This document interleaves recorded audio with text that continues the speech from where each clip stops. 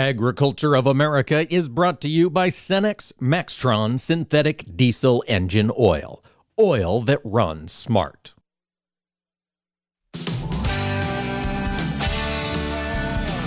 Informing America's farmers and ranchers. This is AOA, produced by the American Ag Radio Network. Now, here's your host, Mike Pearson.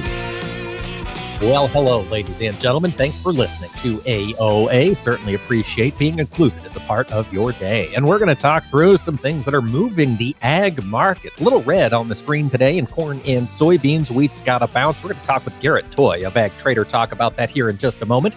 Before segment 2, we're going to check in with Josh Baethge, policy editor over at Farm Progress. He's been keeping up to speed on the SNAP negotiations developing over the last week in Capitol Hill. And then in segment 3, we're going to check in with Sigrid Johannes. She's the director of the Public Lands Association, and we've seen a lot of new national monuments formed here by this administration over the recent year. Sig's going to give us an update on what to expect from this admin as she looks out over the summer.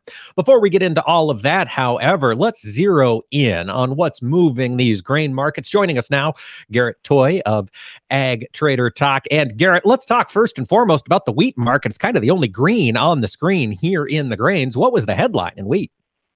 Yes, well, I mean, obviously it was yesterday's crop progress report and showing we've got the lowest winter wheat conditions nationally since 1989. On a week-to-week basis, hard red wheat has been gaining on Chicago's soft red wheat all year. You know, we just traded the premium in the July contract of Kansas City over Chicago to the highest levels that we've ever had. We actually took out the 2011 highs here this week. So the premium to hard red wheat, the Chicago wheat's obviously tied to the cheapness of the Russian market, but this is all weather. This is all conditions. In fact, for the most part, soft red wheat conditions in the east improved last week. We had further declines in Kansas and Oklahoma this past week in the hard red wheat crop. But at the same time, this weather forecast that's potentially impacting the row crops here and turning things a little bit negative. I mean, it looks like temperature is going to warm up, and that's what the market views as what the doctor needs as far as potentially starting to get in the field. It looks like we're going to start the melt of the northern plains this weekend, but when you've got heat coming, it's going to probably compound the issues in these southern plains. So that's why KC is leading Chicago here today, and that's what's supporting the market. We're also seeing spring wheat move a couple pennies higher, no doubt, along with the other contracts there, Garrett. But as we look out, that Red River Valley continues to be plagued with snow, more on the way. Is spring going to have to rally to pull in more acres? Well, it may, or it's just going to have to price in the anticipated loss acres. I mean, it can rally all it wants, but if physically we can't get them planted, we can't get it planted. So you should see the premium for the higher classes wheat gain. Even though the premium to Kansas City is already fairly strong, we should see the premium for hard red spring to rally as well. So, yeah, it's weather. I mean, they're getting a blizzard as we speak over the next 24 hours up in North Dakota, northwest Minnesota. But then temperature is supposed to warm up this weekend. And, one of the meteorologists I follow, said that once this snow melt begins, it's the equivalent of 6 to 7 inches of rain, and that's got to go. That's got to go somewhere. Talking with your producer, I mean, they're happy that the snow is going away, but it's going to be a compact period of heavy moisture, and then that's got to lead to some flooding. You have to imagine. Yeah, you think a couple thunderstorms roll across the northern plains, so that snow's melting, and it could get muddy real quick. Garrett, I want to turn our focus over to the soybean market because we're seeing a down day across both corn and soybeans, but we're really seeing new crop November take a hit here on the soybean front. Is the market just getting comfortable with this massive crop out of Brazil? It's kind of, I'm at a crossroads. I mean, in theory, we had a bullish stocks report on Friday, but again, the big picture is if we have issues in the Northern Plains and flooding or any sort of planting delays, those in theory should mean more new crop bean acres. So, we've been telling people that the bean rally probably should be sold.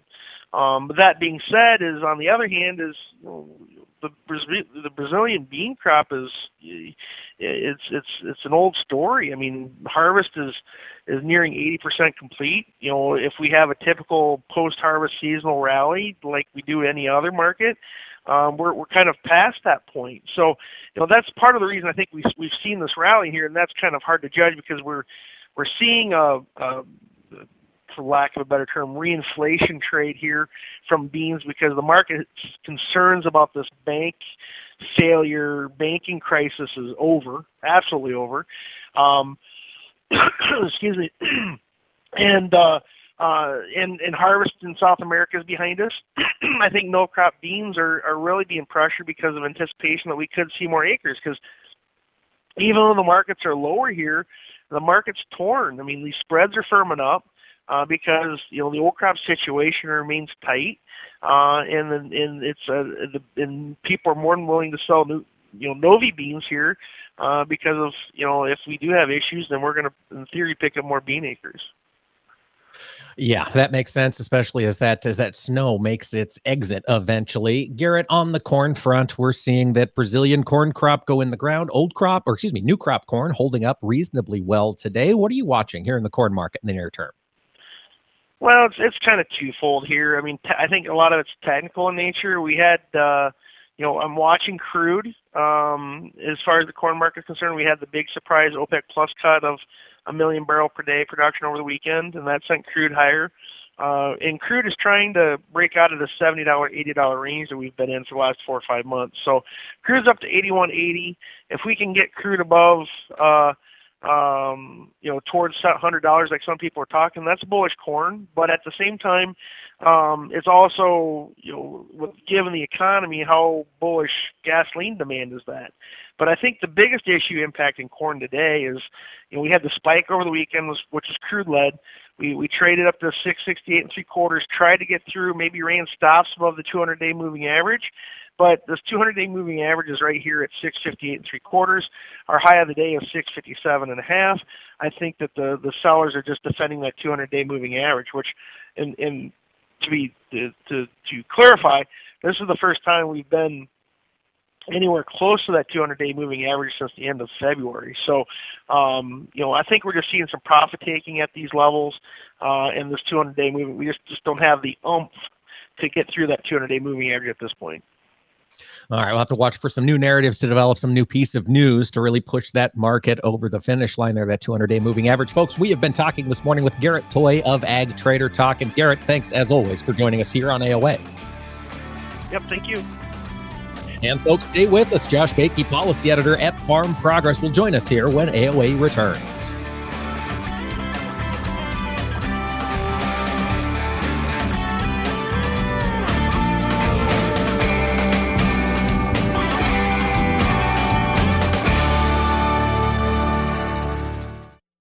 Agriculture of America is brought to you by Cenex Maxtron Synthetic Diesel Engine Oil. Oil that runs smart. I think farming picked me. I didn't pick farming. I'm not afraid to try something new. It's my farm, my family, and our future. My Channel Seedsman gets that. I get access to innovative products with personalized advice backed by data to maximize my yield potential. With Channel, I know I'll prosper for years to come. Define your future at channel.com/future. Read and follow pesticide label directions, IRM, grain marketing, and other stewardship practices. Copyright 2022 Bayer Group. All rights reserved. Welcome to the 2023 Corn Sprint. Corn is in the blocks and ready to run. Biopath and PowerCoat plants with a strong start to take the lead. Fueled by Mosaic biological fertilizer complements for maximum performance and better nutrient uptake. We're seeing a strong return on fertilizer investment in this sprint. Biopath and PowerCoat corn just continue to grow ahead. Improve your corn's nutrient use with Mosaic biologicals. For corn that stays on track in the sprint, start training at cornsprint.com. Hardworking families are feeling pain at the gas pump. Fortunately, American-made ethanol provides some relief. Today, gas with 15% ethanol, called E15, is the lowest price fuel available. But E15 will disappear on June 1st unless Washington acts now. Call your lawmakers today and call the White House at 202-456-1111. Tell them we need E15 this summer. We can't afford another price hike at the pump. Brought to you by the Renewable Fuels Association. On the internet, there are tons of special networking websites, but one stands apart. This one saves lives. It's matchingdonors.com. Matchingdonors.com links organ donors with people in need of kidney and other transplants. Did you know in the U.S., 19 people die each day waiting for an organ transplant? If you've ever considered becoming a living organ donor, or if you're someone in need of an organ transplant, please visit matchingdonors.com. You are not your diagnosis. A medical chart is not your identity. And vision loss does not define you. Your drive shows who you are. And you are not alone. Because we are driven too. To be a beacon of strength. A champion of courage. An advocate for hope. You are not alone. Because we are stronger together. We drive the research for the cures we are finding. We're fighting macular degeneration, retinitis pigmentosa, Usher syndrome, and the entire spectrum of blinding retinal diseases. We fund. We fight. We win. We are the foundation fighting blindness. Together, we are fighting blindness. Join the fight at fightingblindness.org.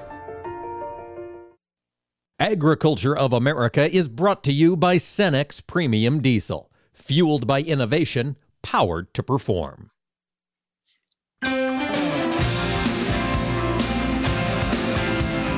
Keeping America's farmers and ranchers informed on AOA. Now back to Mike Pearson. Welcome back, ladies and gentlemen, to AOA. We're going to turn our focus now to Washington, D.C. We've had the Farm Bill under discussion as they hopefully write a new one to replace the 2018 Farm Bill, which expires in September. And, well, for the first couple of meetings, tempers were fairly calm. It seemed as though everybody was getting along, but now we're starting to see some fault lines develop in these conversations as we look for more ag funding. Joining us now for an update is Josh Baethge. He serves as the policy editor for Farm Progress. And Josh, thanks so much for joining us here today. Yeah, thanks so much, Mike. Nice to be here. I want to pick your brain a little bit, Josh, because last week I understand you had the chance to listen in on Secretary Vilsack's address to the House Ag Committee, and it sounds like things got a little testy, didn't they? Yeah, you could say that.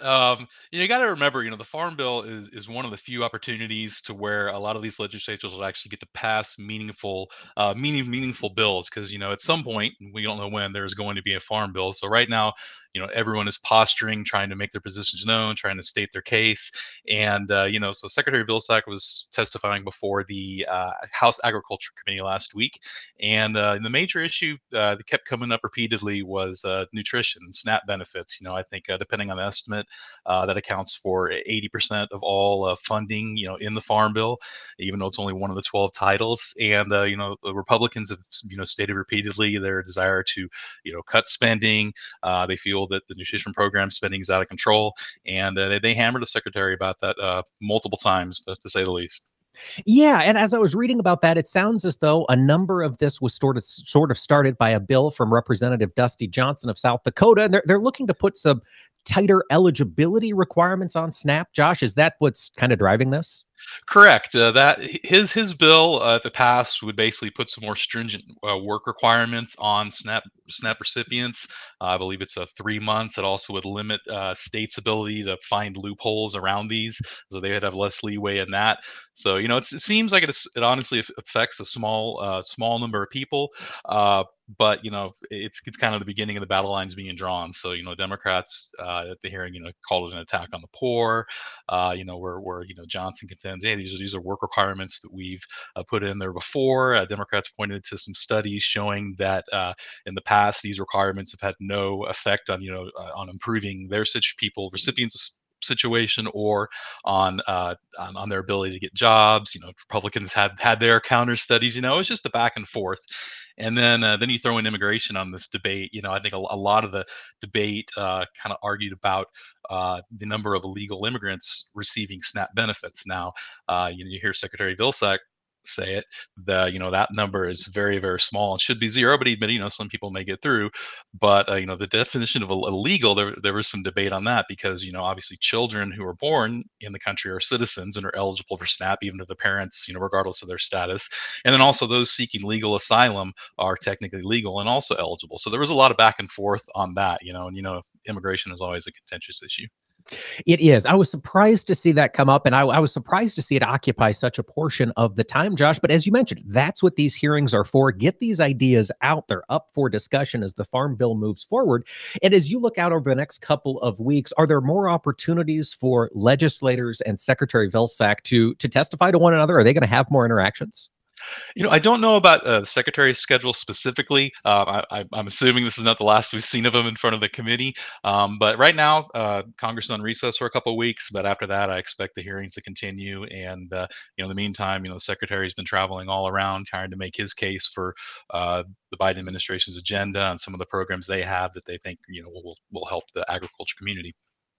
Absolutely. And so it's those agendas in D.C., as you mentioned, we're starting to see compete. The Biden administration has an agenda. Of course, Republicans in Congress have a different agenda. And Josh, we saw our House Republicans make a pretty big passage on Friday. They passed a huge energy bill. Can you give us some of the details? How big are we talking on this piece of legislation? Well, we're talking about the Lower Energy Costs Act, I assume the House passed. Yes, late last week. Yes. So basically, this is where Republicans have see Biden at his weakest. Obviously, inflation has consistently been number one concern of the public in various polls, and what this bill aims to do is to allow more drilling for oil and natural gas on federal lands.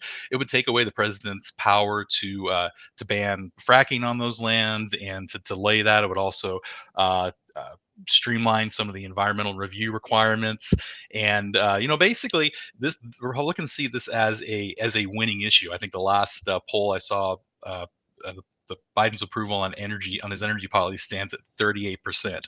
So this bill stands no chance of passing in the Senate. I mean, Chuck Schumer already said it's dead on arrival. Presidents are also vowed to veto it, but it really gives Republicans an opportunity to state their energy policies and contrast it with what seems to be unpopular policies from the Biden administration.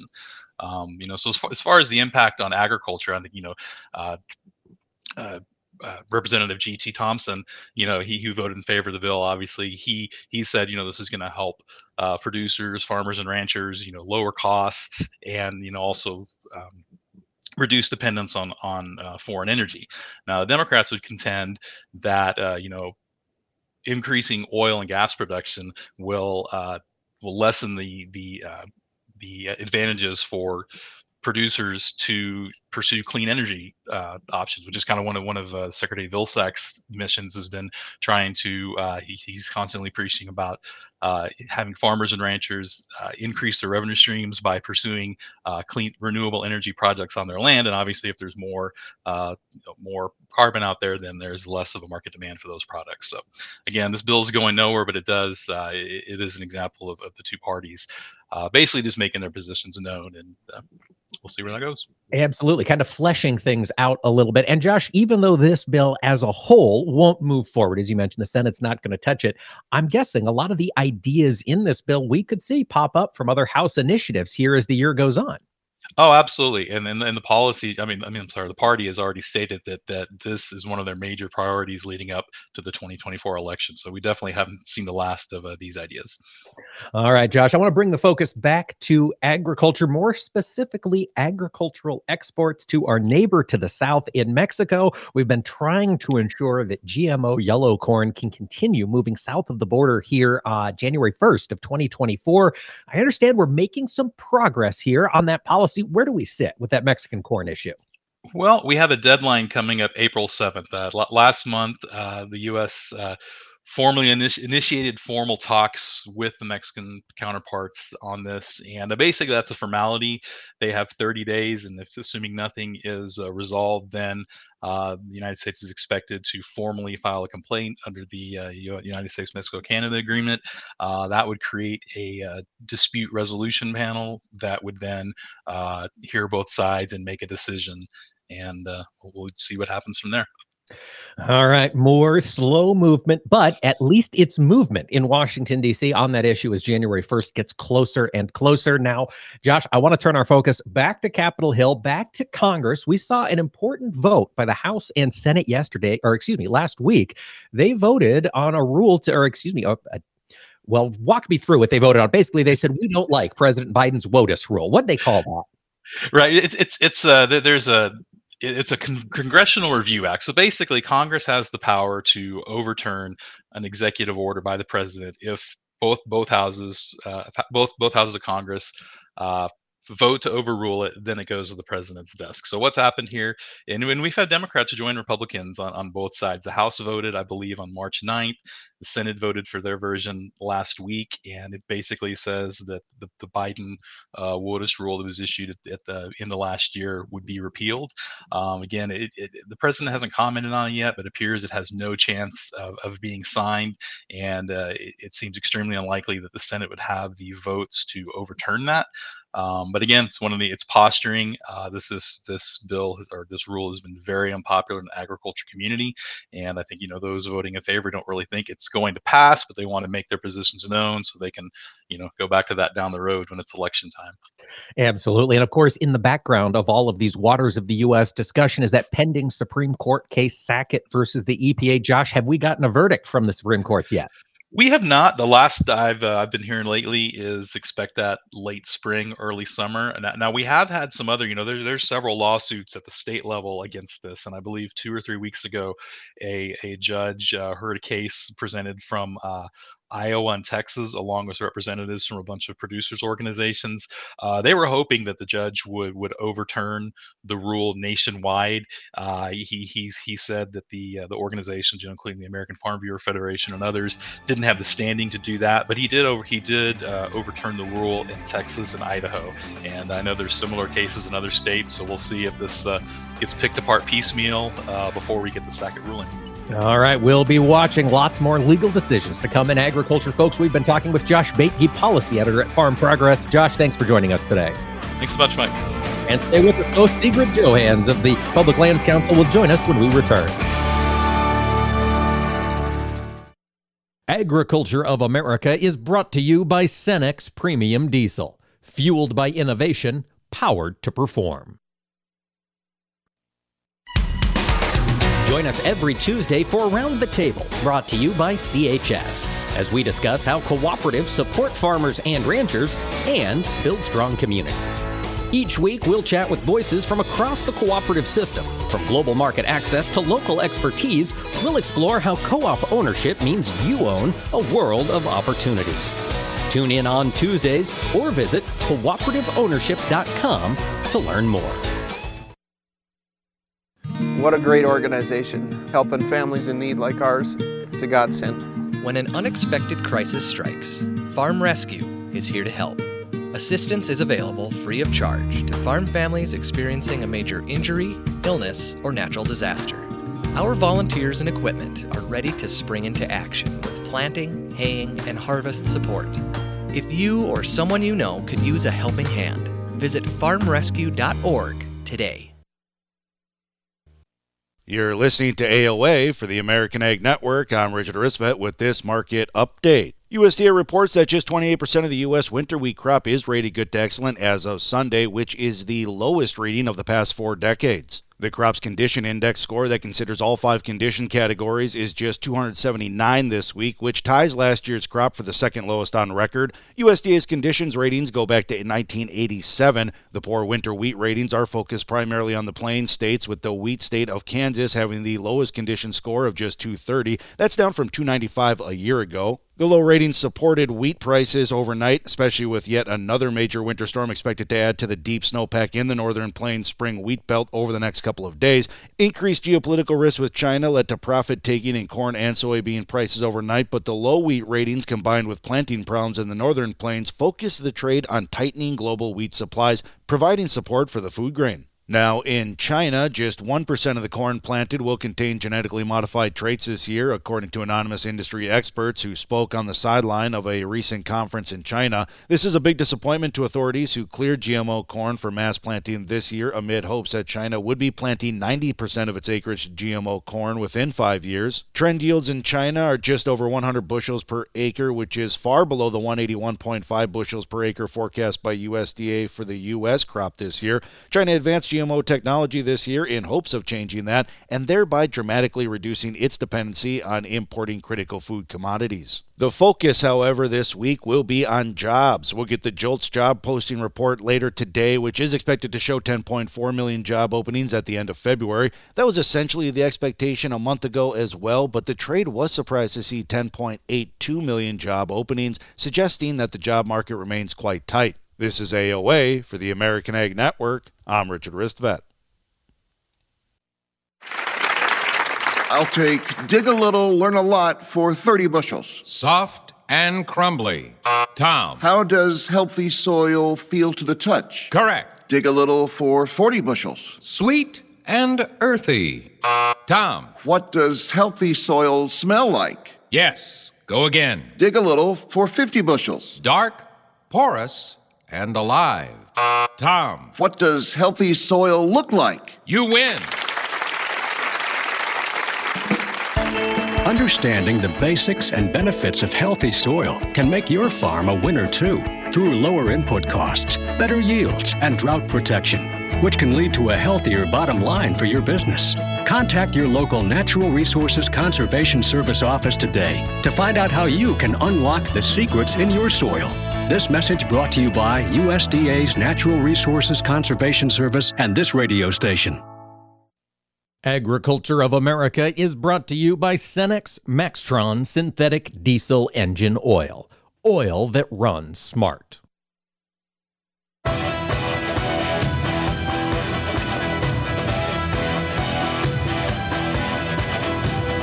Keeping America's farmers and ranchers informed on AOA.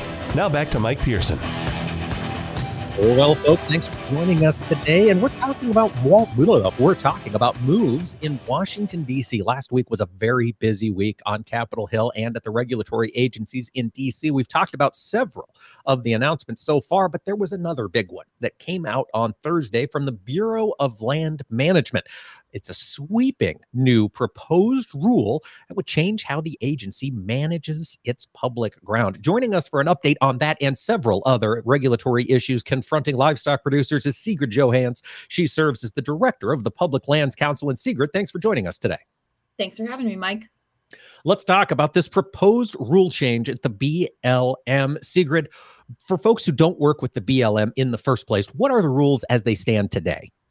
Sure thing. So the Bureau of Land Management administers grazing permits for folks grazing cattle and sheep on millions of acres across the West. And the grazing rule that they currently operate under, the set of regulations that sort of govern the day-to-day business of livestock production on those lands, has been in place since 1995. It's very overdue for an update. And that's one regulatory process that we're going through this year to update that big set of regulations. Things like, when do you have the flexibility to come on and off those allotments?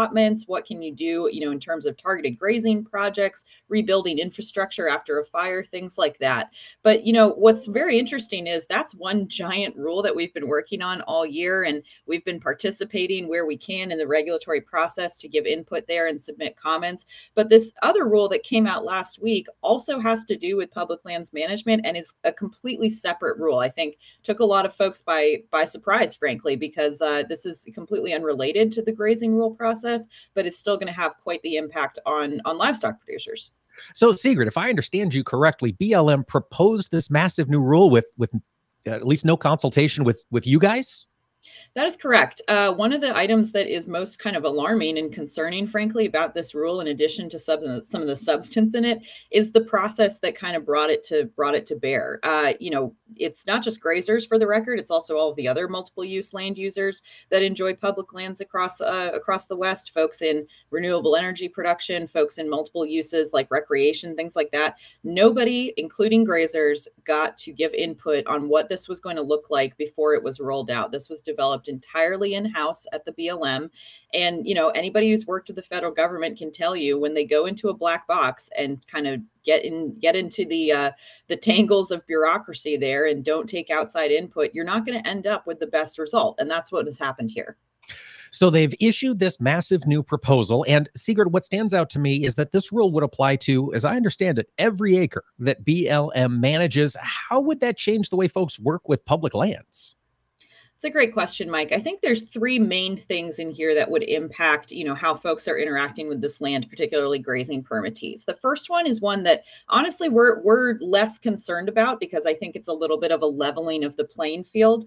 There are standards called land health standards that all grazing permittees are held to, and they're the only ones actually who are held to that standard. Some of the other uses I mentioned, like energy and recreation, are not held to the same standard. So when you come across damage or you come across surface disturbance on a parcel of BLM land, it's resulted in a lot of grazers being scapegoated for damage that might have arisen from other uses. So sort of applying those land health standards to all users is something we're pretty pleased to see, and we appreciate the agency's consideration there. But there are some other really problematic things here, like elevating conservation to a quote unquote use or designated use under FLPMA, which is the governing kind of act in statute here that the BLM abides by, or one of several, but it's what we call the Organic Act for the Bureau of Land Management.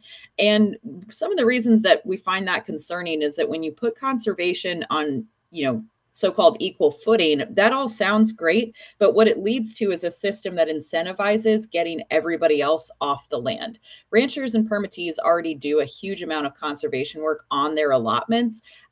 Creating an incentive for other groups, NGOs, anti-grazing groups, anti-agriculture groups to kind of come in and take one of these so-called conservation leases is going to lead over time to all of this slow pressure to remove more grazers from the land and to take more ranchers out of business in the West. And that's something that's just completely unacceptable to us. Sig, from a practical standpoint, the idea of conservation allotments rather than grazing allotments, what sort of work is going to be required of a conservation allotment permit holder when they're not running livestock on it? I mean, how are they going to manage it? That's a fantastic question, Mike, and I think it's one that the agency has not fleshed out fully in this rule at all. That's one of the areas we'll be focusing on in our comments. The comment period on this proposed rule is open through about mid-June. But that's something that we're going to be zeroing in on. Targeted grazing, wildfire reduction, conserving prime habitat for wildlife and preserving wildlife corridors, migration corridors across the West. Those are all activities that ranchers are doing today. What does that look like if not conservation? I mean, that is conservation work. So I think when you look at these conservation leases, it's important to keep in mind, and we want the agency to acknowledge, doing nothing is not the same as having a positive impact on the land. You have to actively manage these landscapes to get the best outcomes. Doing nothing is not by itself a positive impact on these lands. That's right. Conservation requires effort. Sig, so glad you made that point. Now, you mentioned the comment period goes until mid-June. We've got 75 days to comment on this rule. What is PLC asking folks to comment when they have the opportunity to make that comment to the BLM? Sure thing. So I think, pointing out that ranching does a lot of valuable conservation is certainly one part of that. But I think the other part is reminding the agency and holding them accountable that they have an obligation here to uphold multiple use. I say it all the time on your show. I say it all the time everywhere. Multiple use. But that is a mandated mission for this agency. It's not just something we pulled out of thin air. The BLM has a legal obligation to uphold multiple use on the lands within their purview. And that means that, this kind of slow erosion of grazing and this slow kind of downgrading of grazing's importance on the land over time runs contrary to their mission. We would really like to get a lot of support, and we expect that we will be getting a lot of support from our partners and our affiliates across the West to really deliver that message that they have a responsibility here to make sure that they're not creating systems that are going to long-term kick more grazers off the land. That is a great point because these long-term systems do have ramifications. Sig, one of those long-term impacts is the Endangered Species Act. We saw some announcements at the tail end of 2022 about the lesser prairie chicken. I believe it's official, correct? It is on the ESA now in several states. It's official. It's gone into effect. That listing went into effect kind of late last month in March. And you're absolutely right. That listing has taken effect for 5 states now: Texas, Oklahoma, Kansas, Colorado, and New Mexico. And also in the lesser prairie chicken news, PLC and NCBA have moved forward with our suit to sue to overturn that listing in the Western District of Texas. So that's something that NCBA, the National Cattlemen's Beef Association, and several of our state affiliates and some of our partners in other, again, multiple uses, using that term again, have gone to court to overturn that listing because we have some major substantive issues with it. But also, frankly, what's working is voluntary conservation on the ground right now. We've seen a lot of encouraging results from folks who have taken it upon themselves to enter these voluntary agreements with NRCS and with other government agencies to conserve lesser prairie chicken habitat and to help boost the numbers of that bird. So we think this listing is unnecessary. We think it's going to do more harm than good, and we're going to court to overturn it. Sig, what's the timeline look like on that court case PLC is a part of? So that was filed again in late March, just in the last week of the last month here. So we don't have a timeline yet on when we're going to have our arguments in that case, but we're optimistic that this is going to move forward pretty quickly. And this is a case actually that has been tried in this court before in 2015, and we had some success there. So I think we're looking forward to some efficient progress. No firm dates yet, but stay tuned for updates. All right, Sig, I want to turn the focus to something different, still on the Western lands front, and this is the administration's creation of national monuments. Now, I'm far more plugged into it under this administration than I have been in the past, but it seems as though we're taking a lot of ground and we're setting it aside into national monuments. What is PLC noted with this administration? Yeah, I think that's a good question, Mike. There's certainly always, under each new president, a new kind of scrutiny or attention on which landscapes get designated as national monuments. That is a power that lies with the president. So each new administration kind of takes their own spin at it or takes a new swing at it. The most recent ones that we've seen from the Biden administration were Avi Kwame in Nevada and the Kastner Range in Texas. And I think every time we see one of these designations come out, PLC's first question is, what is going to be the impact on grazing lands? Are there any permittees in the area who are losing access to those allotments because of a new designation or an expanded designation? What kind of impact is that going to have on ranchers in the area?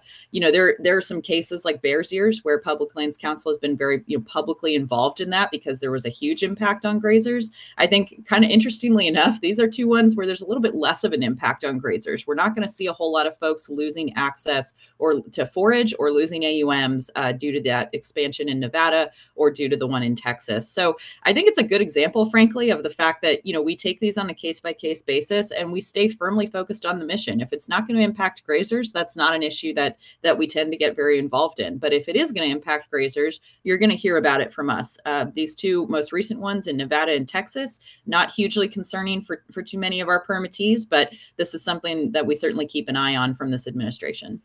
All right, Sig, before we let you go, PLC involved in some of the legal challenges to WOTUS. Can you give us an update on the court battles? Yes, absolutely. So we had some big WOTUS news in D.C. actually last week. The Senate passed the resolution that had previously passed the House condemning the new WOTUS definition under the CRA, the Congressional Review Act. Basically what that means is Congress is sending a very strong message to the White House and to the Supreme Court that's still deliberating on the Sackett case that they do not approve of this definition. That helps us. That adds a lot of credibility and weight to our case, but we're still plowing ahead with our case in Texas to try and get a preliminary injunction on this rule. All right. Well, fingers crossed, folks. That's Sigrid Johannes from the Public Lands Council. Stay tuned for more AOA next. Agriculture of America is brought to you by Cenex Premium Diesel. Fueled by innovation, powered to perform.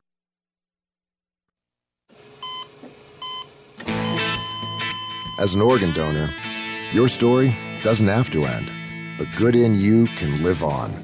In fact, you could save up to 8 lives with your gifts. Your heart could keep beating. Your kidneys could keep filtering. And your intestines could keep on digesting for others. And that's not all. You can improve the lives of 50 more people as an eye and tissue donor, restoring sight and health. And you're not just helping out the person receiving the transplant. You're touching whole families with your life-saving gift. Register in minutes. Just go to organdonor.gov. You'll be happy you did. And just maybe, someone else will be happy too. Sign up today. Go to organdonor.gov. It saves lives. U.S. Department of Health and Human Services, Health Resources and Services Administration. Hey, Dad, your prescription will be ready in just a minute. Hey, Dad, your laundry will be ready in just a minute. Dad, your lunch will be ready in just a minute. Hey, honey, why don't you take a minute? When you help care for a loved one, you give them as much time as you can, making sure they're safe and comfortable. But it's just as important that you take some time for yourself. At AARP, we can help with information and useful tips on how you can maintain a healthy life balance, care for your own physical and mental well-being, and manage the challenges of caring for a loved one. Because the better care you take of yourself, the better care you can provide for your loved one. Thanks, Dad. Thank you. You're there for them. We're here for you. Find free care guides to support you and your loved one at aarp.org/caregiving. That's aarp.org/caregiving. A public service announcement brought to you by AARP and the Ad Council. This is Around the Table, where we explore the benefits of cooperative ownership. This is the fourth installment in a 6-week series. Nelson Neal with CHS Global Research describes another trend shaping the future of agriculture. Today, we're talking about supply shifts. Nelson, we have seen a significant increase in crop input costs. What's prompting these changes? I think it goes back to a lot of the inflationary pressures that everybody is talking about and some of those supply chain challenges. Inflation doesn't stop in the grocery aisle and at the gas pump alone. It certainly has wide-ranging impacts and ramifications, even on the cost of inputs to the acre within agriculture. Consider the more recent price run-up in fertilizer. We had a lot going on there. We had both Russia and China being large global providers of fertilizer. And then we have the Russia-Ukraine conflict, which at least put some of that fertilizer production or marketing at risk. We had Europe back off of their fertilizer production as a result of that conflict, and of course trying to save on natural gas and heating for the winter. And then we turn our attention to China, where they had still pandemic lockdowns in place, which curtailed perhaps some of the production coming out of China. This concept of price volatility and inflation is going to be with us for a while. Nelson, how can crop producers manage the risk related to those increased costs? First, you need to focus on supply and availability. Number one, work with your retailer and make sure that you have assured supply, whether it's urea or other types of crop inputs that you may need. And the second is focus on managing your margin. If you look at prices today for inputs, whether it's seed or crop protection or fertilizer or diesel fuel, and you look at what you can achieve via basis and the futures price for your corn or soybean or wheat crop or whatever it may be, and there's an opportunity and it pencils out, take it. That's Nelson Neal, head of CHS Global Research. Thank you for joining us around the table. Learn more about the benefits of cooperative ownership at cooperativeownership.com. Welcome to the 2023 Corn Sprint. Corn is in the blocks and ready to run. Biopath and PowerCoat plants with a strong start to take the lead. Fueled by Mosaic biological fertilizer complements for maximum performance and better nutrient uptake. We're seeing a strong return on fertilizer investment in this sprint. Biopath and PowerCoat corn just continue to grow ahead. Improve your corn's nutrient use with Mosaic biologicals. For corn that stays on track in the sprint, start training at cornsprint.com. As planting season begins across the country, the American Seed Trade Association reminds farmers to follow the basic steps for seed treatment stewardship. Follow directions on seed container labeling. Eliminate weeds in the field prior to planting. Minimize dust by using advanced seed flow lubricants. Be aware of honeybees and hives located near the field. Ensure that any spilled seeds are removed or covered by soil to protect wildlife and the environment. And remove all treated seed left in equipment. For more information, visit seed-treatment-guide.com or contact your seed dealer.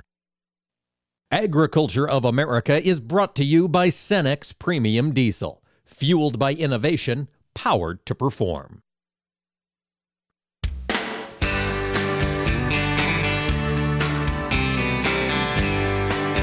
Keeping America's farmers and ranchers informed on AOA. Now back to Mike Pearson. Welcome back, ladies and gentlemen, to AOA. Thanks for tuning in to us today. Appreciate you making us a part of your day. Before we wrap up, I did want to provide an update here. You know, we talk every week with John Baranek of DT and Weather, and he is on alert for the severe weather systems moving through the country Tuesday and Wednesday. On Tuesday, we're seeing the blizzard get underway in the northern Great Plains. It is going to build and continue across the northern Great Plains, far eastern Canadian prairies through Tuesday and on into Wednesday. We are talking heavy amounts of snow, 30 inches, potentially in some parts of the Dakotas. Certainly 12 to 24 will be in the cards for a very large segment of that listening area. A quick warm-up, he notes, is expected next week. By the time we get to Saturday and Sunday, temps could be as close to the 60s as that snowpack ground will allow. So do get nervous. Do be prepared for flooding up there in the northern Great Plains. I did just get an update. The Cannon River in Minnesota is heading into flood territory here over the next 48 hours. So we are going to see this precipitation making its way down. Then, folks, the blizzard is just one challenge over the next couple of days. That same blizzard system that's moving through the north is then going to push through and bring that frontal boundary with severe storms and strong winds. If you're listening in Nebraska, Kansas, Oklahoma, parts of Iowa, really anywhere across the bulk of the southern plains, it's pretty likely that you are in a red flag warning today, as those winds coming off the mountains are due to accelerate. Now, snow is not going to be much of a threat with these pop-up thunderstorms that come, but this could be, he mentioned, a bigger outbreak of severe weather than we saw just 2 or 3 days ago, back on Friday, when those severe storms and those tornadoes broke out across the south and mid-states parts of this country. Do keep your eye in the sky. Do have several different ways to receive weather information. If you are from Iowa into Wisconsin, Michigan, Illinois, Indiana, Ohio, and South, Missouri, Arkansas, you name it, be prepared. Be in a place you can listen for weather warnings. Be in a place you have several different sources of weather information. Folks, be weather alert as we get prepared to kick off spring planting in a big way. And we know we're getting ready to kick off spring planting because April 1st of every year, we see the USDA kick off their crop progress reports. Now, we talked with Garrett Toay earlier in the program about the impact of those reports, notably on the wheat market this morning. Crop progress came out. Winter wheat, really the only crop growing in substantial quantities across the country, and it is not growing well. 28% of the winter wheat crop in this country listed as good to excellent, providing a little juice under the wheat market to start the day here. Hard red wheat still up 2.25 cents as Tuesday rolls on, and we're seeing some other news come out from that crop progress report as well. Corn planting already underway. 2% in the ground nationwide as of Sunday, March 2nd. That's tied with last year, and it's tied with the 5-year average. No major surprise. Texas leading the way. Those growers 57% planted with their intended corn acres. They're running just slightly ahead of that average percent of 54%. Now, we've got some news down in Argentina. It's a bit of a repeat news story coming out of Argentina. The government has announced they are relaunching their soy dollar concept. If we think back to the month of September, just before harvest in this country, we saw Argentina come to the international soybean markets with an offer. They said, hey, Argentinian growers, if you're interested in selling your soybeans to the world market, we will give you a 40% pay raise when we convert those dollars back into pesos here in Argentina. It encouraged a tremendous number of sales from Argentina early in the marketing season for those growers. And then, of course, Argentina was clobbered by a devastating drought. Production well off in both corn and soy. So I'm a little surprised that the Argentinian government has come together and they've said they are going to put together this soy dollar program once again. Now, this is an announcement, a group of government packages coming together on President Alberto Massa's plan. And we're going to see basically what this is going to do is this is going to allow beans sold in Argentina for dollars for those growers to convert those dollars back into pesos at a rate between 270 and 300 Argentinian pesos per dollar. Now, the true exchange rate is about 200 pesos for dollar. So really, we're going to be giving these folks about a 30% pay raise when they convert those dollars back into pesos. And we'll see if this could push those Argentinian growers to start moving more soybeans out of the country. We've got some news, tougher rules potentially coming for concentrated animal feeding operations. This is a slow-burning lawsuit that has been pending before the EPA since 2017. A group of environmental groups got together and they sued the EPA back in 2017 because they said that the EPA has not yet announced a plan to study the impact of water pollution. These environmental groups want the EPA to strengthen their regulations under the Clean Water Act, and they're suing the EPA to try and get these rules out. Now, EPA did say they were going to get these rules out by 2022. They did not. That prompted another lawsuit. Now the EPA has responded, and they are pushing forward. According to a settlement filed here this past Monday, the 2022 lawsuit has been stayed. But it will continue to be stayed until August 22nd, 2023. EPA has until August 15th to get those new regulations updated. So we'll be tracking this story as EPA makes progress on getting those regulations out. What will the impact of these tighter rules on water pollution be from CAFOs as this rule nears completion? We'll see, and we'll continue to get updates as we get closer. Now, one final quick note, going back down south of the equator all the way to Argentina. We reported here about 2 weeks ago that Argentina reported a bird flu, HPAI outbreak. Now, it was a commercial poultry flock in Argentina that saw the HPAI outbreak, and that meant that poultry exports from Argentina were locked down.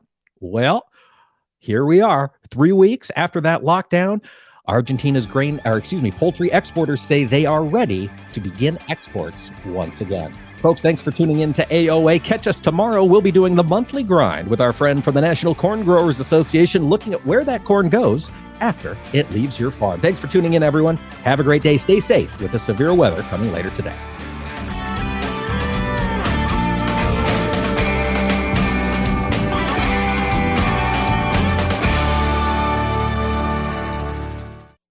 Agriculture of America is brought to you by Cenex Maxtron Synthetic Diesel Engine Oil.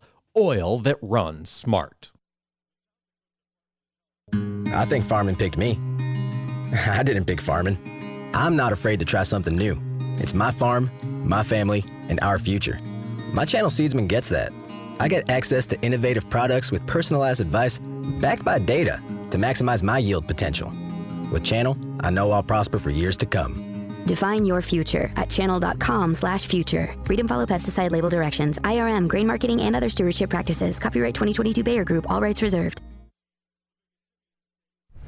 The landscape of media has changed, and people are more skeptical than ever about where they get their news and information. While major news outlets show decreasing credibility, your local farm radio station still shows strong marks. In a recent survey, farmers rated information from their farm broadcasters as almost twice as reliable as major news outlets. Farm radio continues to be transparent, honest, and trustworthy. This message brought to you by the National Association of Farm Broadcasting. Through the years, you've really kept up with the times. You're on social media. Like, dislike, block. Maintained your health. 10,000 steps. I'm a beast. You even programmed your own smart home. In 10 minutes, remind me that I'm a genius. In 10 minutes, I'll remind you that you're a genius. If you can do all that, you can definitely save for retirement. Just go to aceyourretirement.org, a free online tool sponsored by AARP that can help you get on track with your retirement savings no matter your age. At aceyourretirement.org, you'll meet Avo, the friendly digital retirement coach, and in just 3 minutes, get personalized recommendations to help boost your retirement savings. They're easy to understand and work with your lifestyle. It's quick, easy, and free. Plus, it's brought to you by AARP, so you know they got your back. You are a genius. Take charge of your retirement. Go to aceyourretirement.org now. That's aceyourretirement.org. A message from AARP and the Ad Council.